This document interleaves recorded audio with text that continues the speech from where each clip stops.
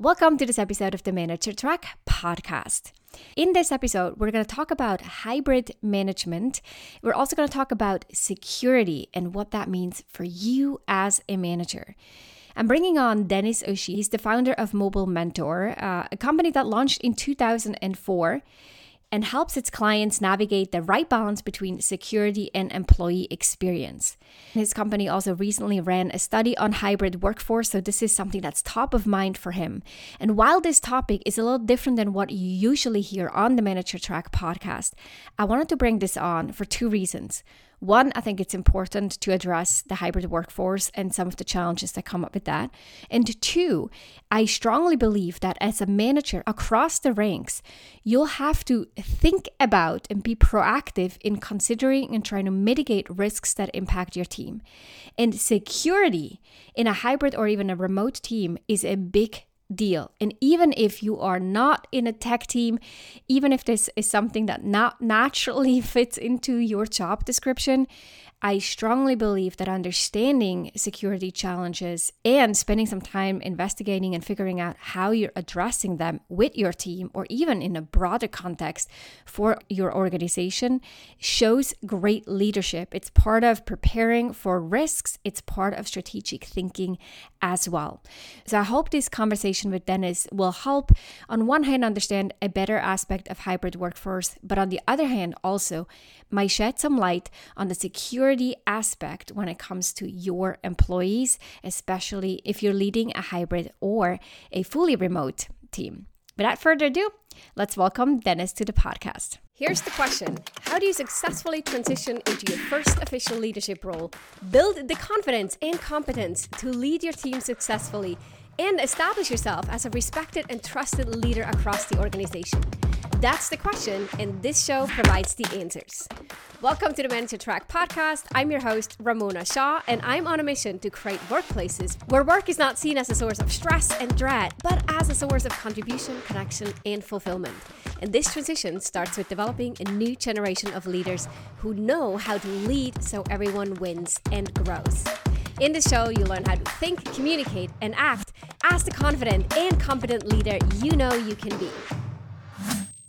Denis, welcome to the Manager Track podcast. So good to have you here with us today. Thank you, Ramona. It's a pleasure. Well, Denis, we want to talk to you about the work that you've done in relation to learning more about the hybrid workforce and how managers specifically and leaders need to think about certain aspects of leading hybrid teams. But before we dive into that conversation, can you tell us a little bit about your backstory and what even got you to where you are today and what makes you interested in this space? Oh, thank you. So I started my career in technology about 30 years ago, working with Nokia in Finland. And that was super interesting. And they sent me out around the world to build some of the world's first cellular technology networks. And wow. I ended up in Switzerland, which is your home country. I ended up there for a few years, which was fascinating.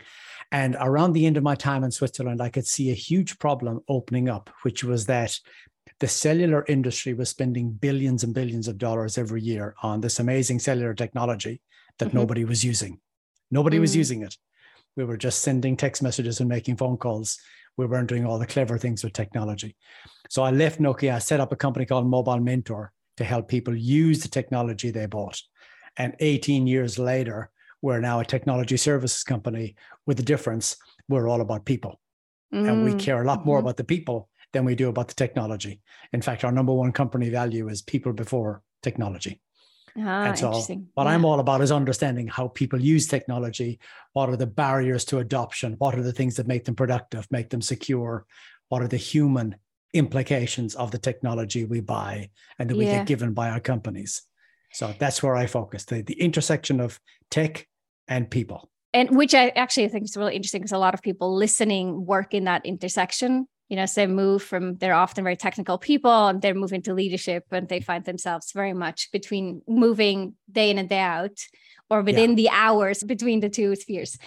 I'm sure that going through the pandemic, that must have been a bit of an earthquake in terms of things shifting in your field or in these conversations. What was something that you've learned through the pandemic that changed the way you work or lead or run your company? Yeah, I guess we look back at it now and we realize how much actually changed in those 2 years. And it's been extraordinary. And the way we work in our company, everything is remote. Everything is remote. We do go into the office 2 days a week, but we don't have to. We do it because we want to be together, and there's some energy that happens when we're in the office. But all the work we do is remote. All the clients we serve, it's remote. We never go on site anymore. So the way we work has changed profoundly, but the way everybody's working, we think, has changed profoundly. And we sum it up by saying there were 5 massive shifts that happened in 2 short years that changed more in those 2 years than the previous 20 years. And the way we think about it is like this. In the previous 20 years, people drove to work and they usually sat down and they logged into a computer provided by the employer. And they worked for 8 hours and they went home. And then during the pandemic, the first thing that happened was we were told, go home and figure out how to work remotely. Yeah. And then there was a 500% increase in cybercrime. And so suddenly security became super important. And let me pause there for a second. You said in the first few weeks or months of the pandemic, there was a 500% increase in cybercrime? Correct. Wow. Correct. Because suddenly we're all in our home offices. And in some cases, we'll be using personal computers because in many cases, people just had to use a personal device. And then there was the global chip shortage. So we couldn't buy new laptops and new desktops. So for the first time in history, people are doing BYO laptop or BYO, you bring your own desktop.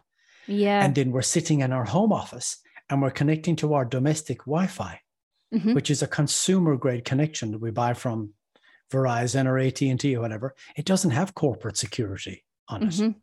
And so now we've got a personal device on a consumer grade internet connection, and we're accessing all our work information. And we've got patient records or student records or financial data, all that in a very insecure configuration now in our home environment. And so suddenly all the information we were using was a lot more vulnerable than it ever was previously in a secure office network and environment. And the hackers knew this. Yeah. And so they could see the soft underbelly of society, and cybercrime just exploded. Wow. So you said there were 2 major shifts. The one was going home, right? What was the second one? Was the second one using technology from that personal technology? Personal technology. Yeah. And then I guess the third major thing that happened was the Great Resignation. And the way we think about that was a power shift from employers to employees. Yep. Because as an employee, I suddenly realized during the pandemic that if I want to change a job, all I have to do is take this laptop, put it in a FedEx bag and send it away, open a new FedEx bag, take out the new laptop, plug it into my same monitors, connect to my same Wi-Fi. I sit down on the same seat at the same desk. I've got a new job. It was that easy. So suddenly all this liquidity happened in the workforce that previously would have been harder to achieve because people had to commute and meet new people and do all this. Suddenly this was all happening so fast and so easy because the employees had the power. Yeah. And I think, I talked to a lot of HR folks and in leaders, which both are the groups that I think were impacted by this the most, who had to manage their workforce, their team through these transitions and deal with the potential resignations or the actual factual resignations, and then figuring out how do they maintain productivity and ensure that work was delivered on time and in the quality needed despite all these changes or aim at all these changes. Yes. And it's still ongoing. Yeah. This whole conversation on quiet quitting now and what's going on there. 100%. It's still ongoing. So you said you did a study at the end of 2021, if I'm correct. Correct. Yeah. Right. What were some of the findings from that study that maybe surprised you personally? We talked earlier before we hit record about even the generational difference. I'd love to hear some of that. Sure. Well, we sliced the data by generation: Gen Z, young millennials, older millennials, Gen X, which is my generation, and then the baby boomers. And there were some similarities, but a profound difference between Gen Z and all the other generations in a couple of areas. And one of them is attitudes and perceptions around security. And to dig into it, we need to understand where Gen Z is coming from. And we now know that they're the first generation to arrive in the workforce with no recollection of 9/11. So everybody else knows exactly where we were, what we were doing, who we were with on the day of 9/11. I was in Switzerland. I can remember exactly. And I'm sure you can remember what you were doing. 100%. Yeah. But Gen Z cannot. They were probably crawling around the living room in nappies. Yeah. And it went right over their heads. Yeah. And we went through the next 20 years of our lives profoundly impacted by 9/11. And security kind of weighed upon us. If you think about homeland security and cyber security and even airport security, we just had security thrown upon us in every aspect of our lives. Gen Z didn't really see that or experience that. And they went through their education, then they joined the workforce during a pandemic. In many cases, they joined the workforce remotely. They didn't go to a typical, onboarding like you would pre-pandemic. And they've had a totally different world experience to everybody else in the workforce. And how that shows up is when we ask them questions like, when was the last time you did any security awareness training? They say, never. Yeah. What is that? They may have done it, but they don't remember it. It didn't register. Yeah. Or we ask them questions like, when was the last time you saw a security policy at work? And a percentage of them say, never. And we call BS on that because everybody in the company gets a security awareness training. Or they see a security message when they're logging into their computer. Yeah. Gen Z doesn't notice it in the way other generations notice it. But then the flip side to that is when we ask questions like, when was the last time you saw a privacy policy? Oh my God. They see the privacy policies, they read them, they notice them, they remember them more than any other generation. And there's a real dichotomy here because Gen Z is the generation that share their entire lives on social media. Everything about them, right down to their pet's name. And we also know from the research that the pet's name is the key to their password. For 15%, the pet's name is the basis of the password. And they're sharing all this detail on social media, but they tell us privacy is super important.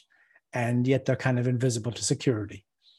So there's some really interesting nuggets in this. And if you're a manager and you're managing Gen Z employees, you're hiring them, you're bringing them in, one of the big things we learned is that we need to change our language.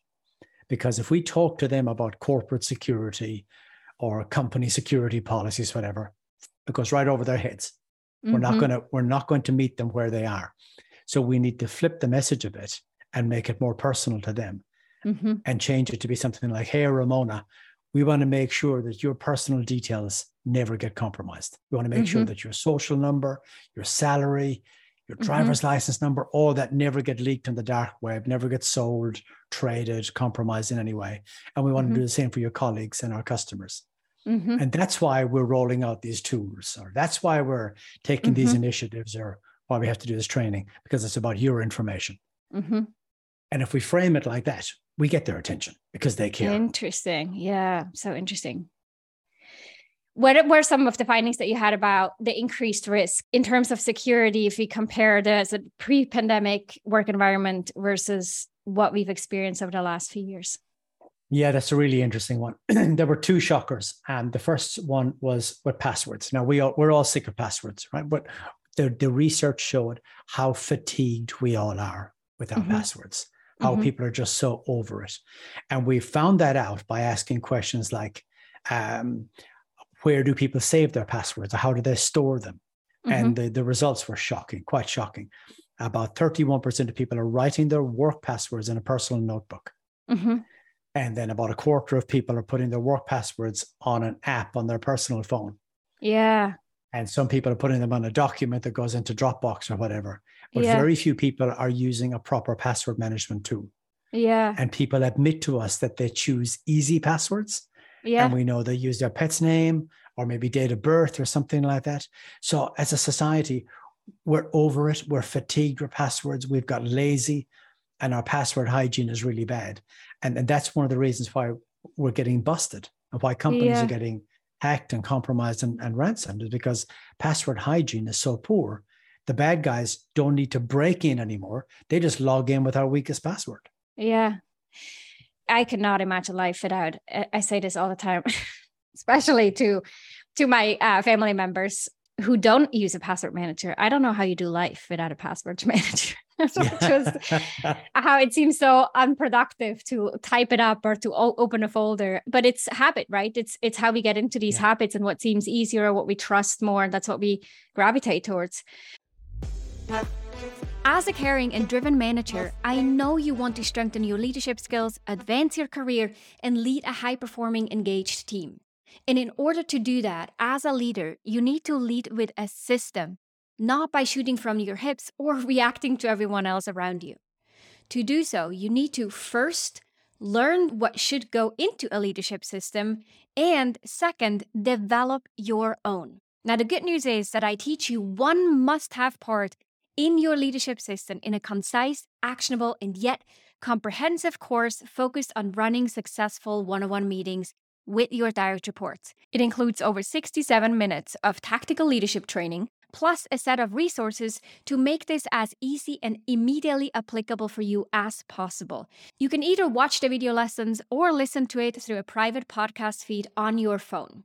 You can get your hands on this course, which I want every single manager to have, for a nominal $19 at ramonashaw.com/11. That's 2 times the number 1. You can check the show notes for the details or head on over to ramonashaw.com/11 to get started right now. But as a manager specifically, if you look at anyone listening right now, what is the alarm bell that you hope goes off in their heads, and what can they do about it right away? The alarm bell that I hope is going off by now is realizing that your employees probably have an average of 97 passwords. Gen Z workers have been in the workforce the shortest time, but they've actually accumulated a crazy number of passwords already. Because did you say 97? Yeah. 97 passwords. Yeah. And Gen Z seems to have more. They've got so many accounts and services and apps and things going on. It's amazing how many passwords they have accumulated. And they're careless with them. They don't understand the gravity of a security breach. They just don't get it. And so if you're a leader, first thing is recognizing there's a major time bomb with all the passwords in your organization. So very short term, there needs to be a password manager for everybody. That's short term. But longer term, you need to go passwordless and remove passwords completely from everything we do and rely on biometrics and single sign-on and multi-factor authentication. And the technology we've already got, and like the experience you have with your iPhone today, where it scans your face and signs you in and all this, we can do that with our laptops now and all our devices, and we can go passwordless. That's the only safe way to get out of the hole we're in right now. But if that's going to take some time, I would say get a password management tool really quickly, because you can't trust browsers. A lot of people save their passwords in their browsers. Really bad idea. And writing them down and putting them in apps and Dropbox, really bad idea. And so we have to go passwordless, but in the short term, get a password management tool. So maybe the insight here, or the immediate takeaway, is if you're a manager and you're responsible for a team, this is the moment to ask your team, what do you do with your passwords? Like in a one-on-one conversation, ask everyone, how do you store your passwords? How do you manage passwords? Tell me about your tech setup and how are you using your personal devices versus company devices, and making sure that you as a manager know the policies of the organization, both the privacy policies and the security policies and procedures. And then what else? I'm riffing here of what comes to mind as I think about if I were in a manager role and I had to think about this, what would I do? What would you add to this? One of the things that came out of the study that was quite shocking was that 71% of Gen Zs believe other organizations are doing a better job with technology than their own company. 71%. Now that's really interesting because Gen Z, in most cases, they're in their first job, right? Yeah. They came out of the education system. They got their first job during the pandemic, but they think the grass is greener elsewhere. And when we dig into, and they might not be right, but that's their perception. That's their perception. So what it means is that if we put pressure on them and we try and beat them over the head with old school thinking around security and the way they should behave at work, or if we try and force them to come back into the office in a way that they might not want to, they will walk. They will leave us because 71% of them think other companies are doing a better job. Mm-hmm. So we have to be very, very deliberate in how we embrace Gen Z to not push them away. Mm-hmm. Need to be very deliberate.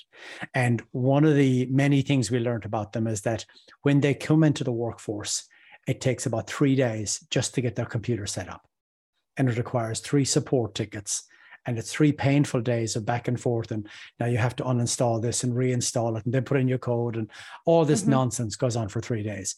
So they're looking at employers in today's environment. They're going, this is ridiculous. There must be a better way of doing this, because their personal technology is not that difficult. Mm-hmm. But what they're seeing in big corporations is clunky, outdated, slow support processes and technology that really was not intended for remote workers, in particular, people being onboarded remotely. Mm-hmm. And so we think there's a big job for company leadership to do now, which is to make all their onboarding processes and the way they engage with this generation, make it slicker, make it faster. Hide the security is one of the key things we need to do. We talk about invisible security, so that we have better security in everything we do, but it's hidden. And going passwordless is a good example. You know, everything's secure, but we kind of hide it. And that's how we think we will empower Gen Z, by hiding it from them, but making sure it's everywhere. Yeah, not make it cumbersome in the process where they think this is way more complicated than it has to be. Because correct. Yeah, their personal setups work seamlessly. Yeah. Yeah. And when we think about the attitude thing, the 71% who think other companies are doing a better job, we worry about that, because everybody we talk to is trying to hire more Gen Z people, you know, whether it's in tech or in restaurants, or we need more teachers in our schools, we need more nurses in our hospitals, we need more drivers. Everybody desperately needs Gen Z. But I don't believe as a society we have really figured out yet how to fully embrace them and empower them. And one of the things I worry about is that if we make Gen Z feel like they're a problem generation, we're going to create a massive problem. You know, if we tell them that you're not paying attention to our security and you're careless with your passwords, we're going to push them away. And that would be a terrible mistake. And the reason I'm concerned about that is we did that with millennials. And I don't know if you can remember, but, you know, 15, 20 years ago, going to conferences and hearing people say unkind things about the millennial generation. Oh, yeah. How difficult they were. And, you know, there was a lot said and written about millennials. Yeah. And now we stop and take a step back and look at what they've done. Look at what they've built. It is extraordinary. They've basically built the digital lives we live in. Everything from Venmo to Zoom that we're using now to Spotify. Millennials built this amazing digital world for us. And I wonder, what will Gen Z do? Yeah. What world will they create? Yeah. And how do we empower them and set them up for success, and not make them feel like they're a problem generation? Because we did that to millennials, and I think it was terrible. Such a great point.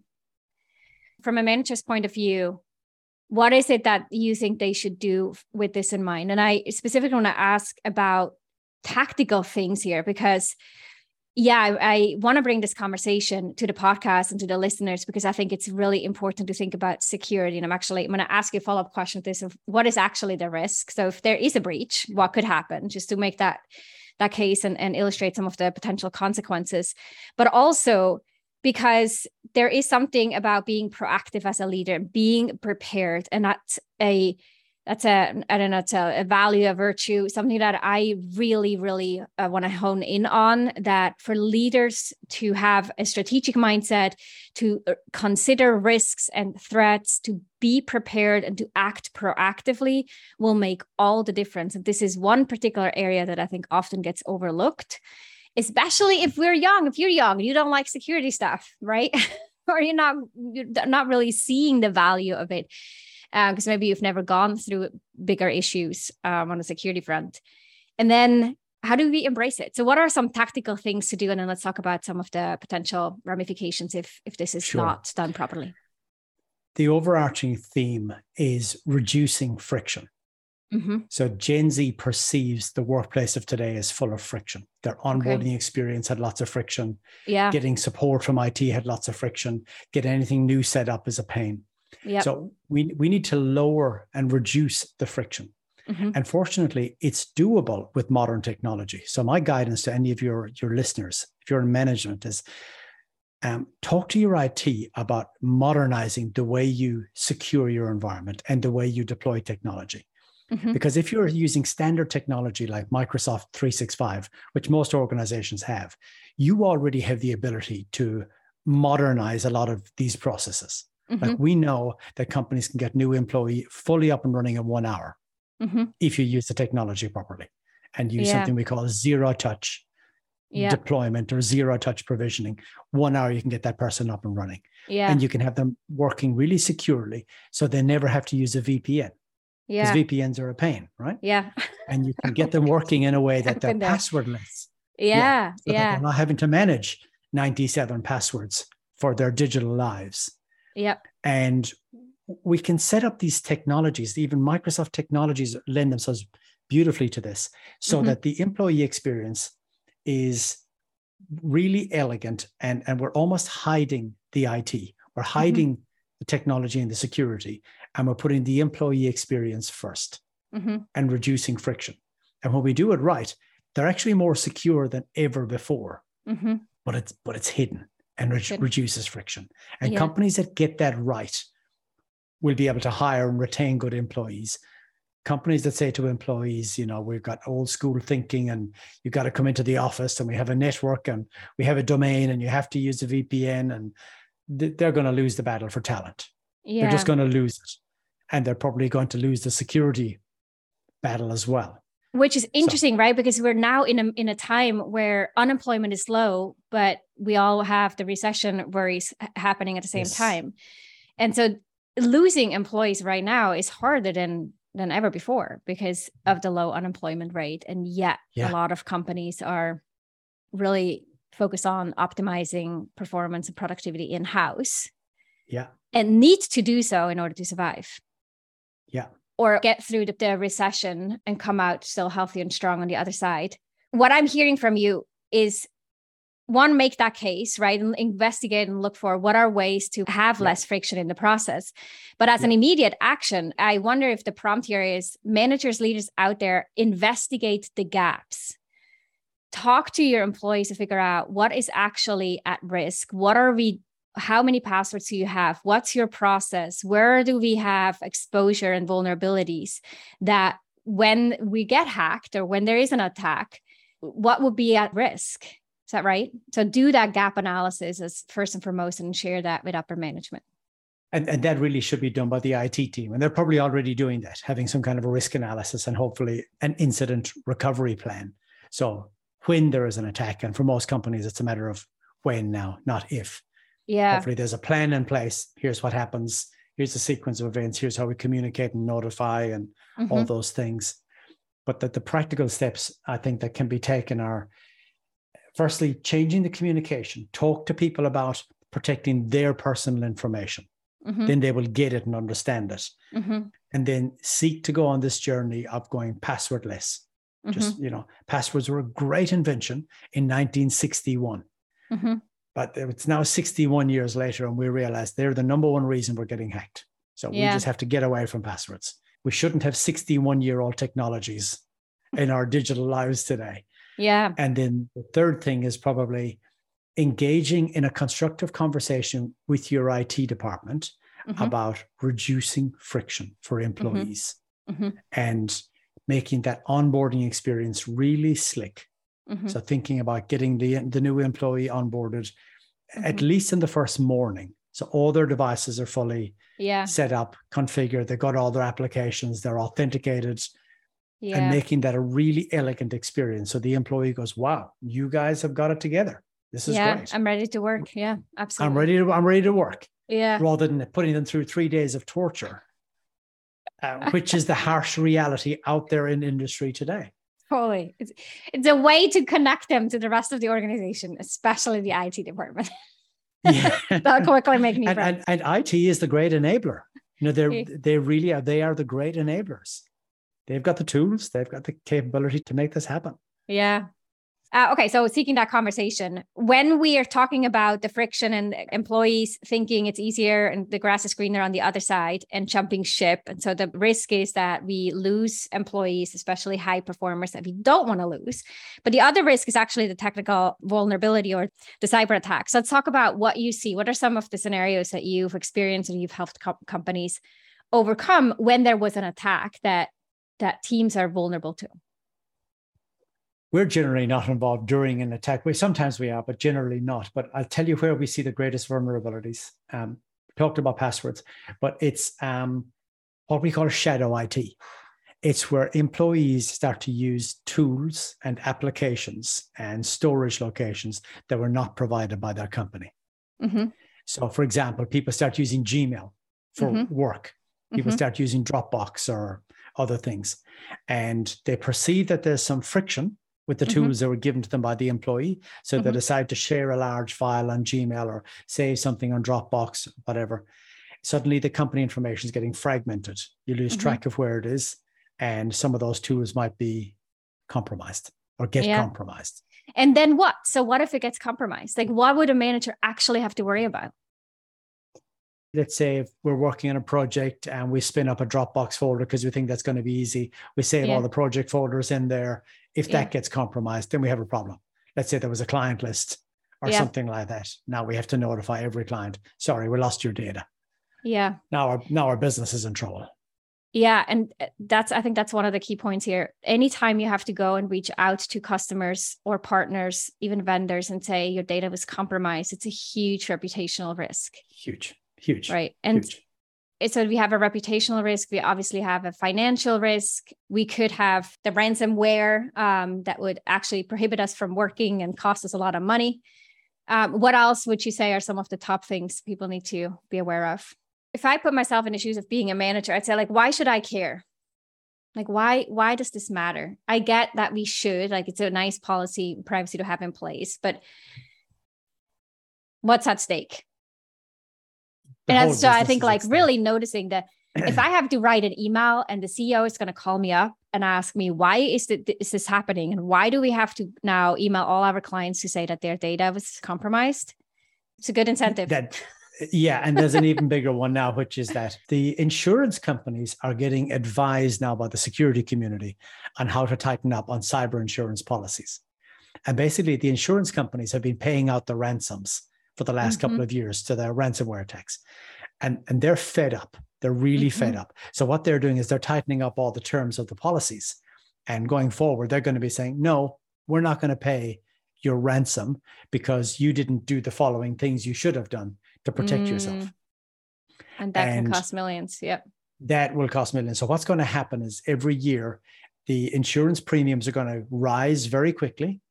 And the terms and conditions are going to get more and more difficult. Yeah. So many companies will look at insurance policies and go, we can't afford it. Where we don't have the technical maturity to tick all the boxes on the policy without lying. And you can't lie to your insurance company.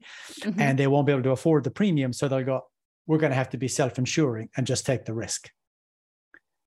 And if you do that, if you're self-insuring and take the risk and you do get ransomed, there's a big risk that will drive the company out of business. Wow. Yeah, just to make the point before we close this episode, this conversation, it really brings it to the point where this is not a nice to have. This is not ticking the box on something, but ensuring and having these conversations around security could be what makes or breaks the business in the long term. And it depends on the people. And it does it. Ramona, one other thing that came out of the study we did, which was really interesting, is that we believe trust between employees and employers is probably at an all-time high. It really is very high. And we got that sentiment through many of the data points. And we think it results from the fact that during the pandemic, the employers were genuinely caring and checking in on their employees. And there was a lot of checking in, a lot of communication, a lot of, people cared about the welfare of their employees and how they were coping. And we've come out of the pandemic in a really good place. Our research showed that people are working longer hours now than before the pandemic, yet their job satisfaction is higher. And so they're they're working hard, they're happy, they trust their employers, they believe their employers have been looking out for them. And so we think if you're in a leadership position now, how you use that trust and the next 2 or 3 decisions you make are going to be super important. Because 2 bad decisions will destroy that trust. But if you can harness it and make a couple of good decisions and leverage it to keep making the workplace better, it's going to get a lot better because trust is at a really great point. Great point.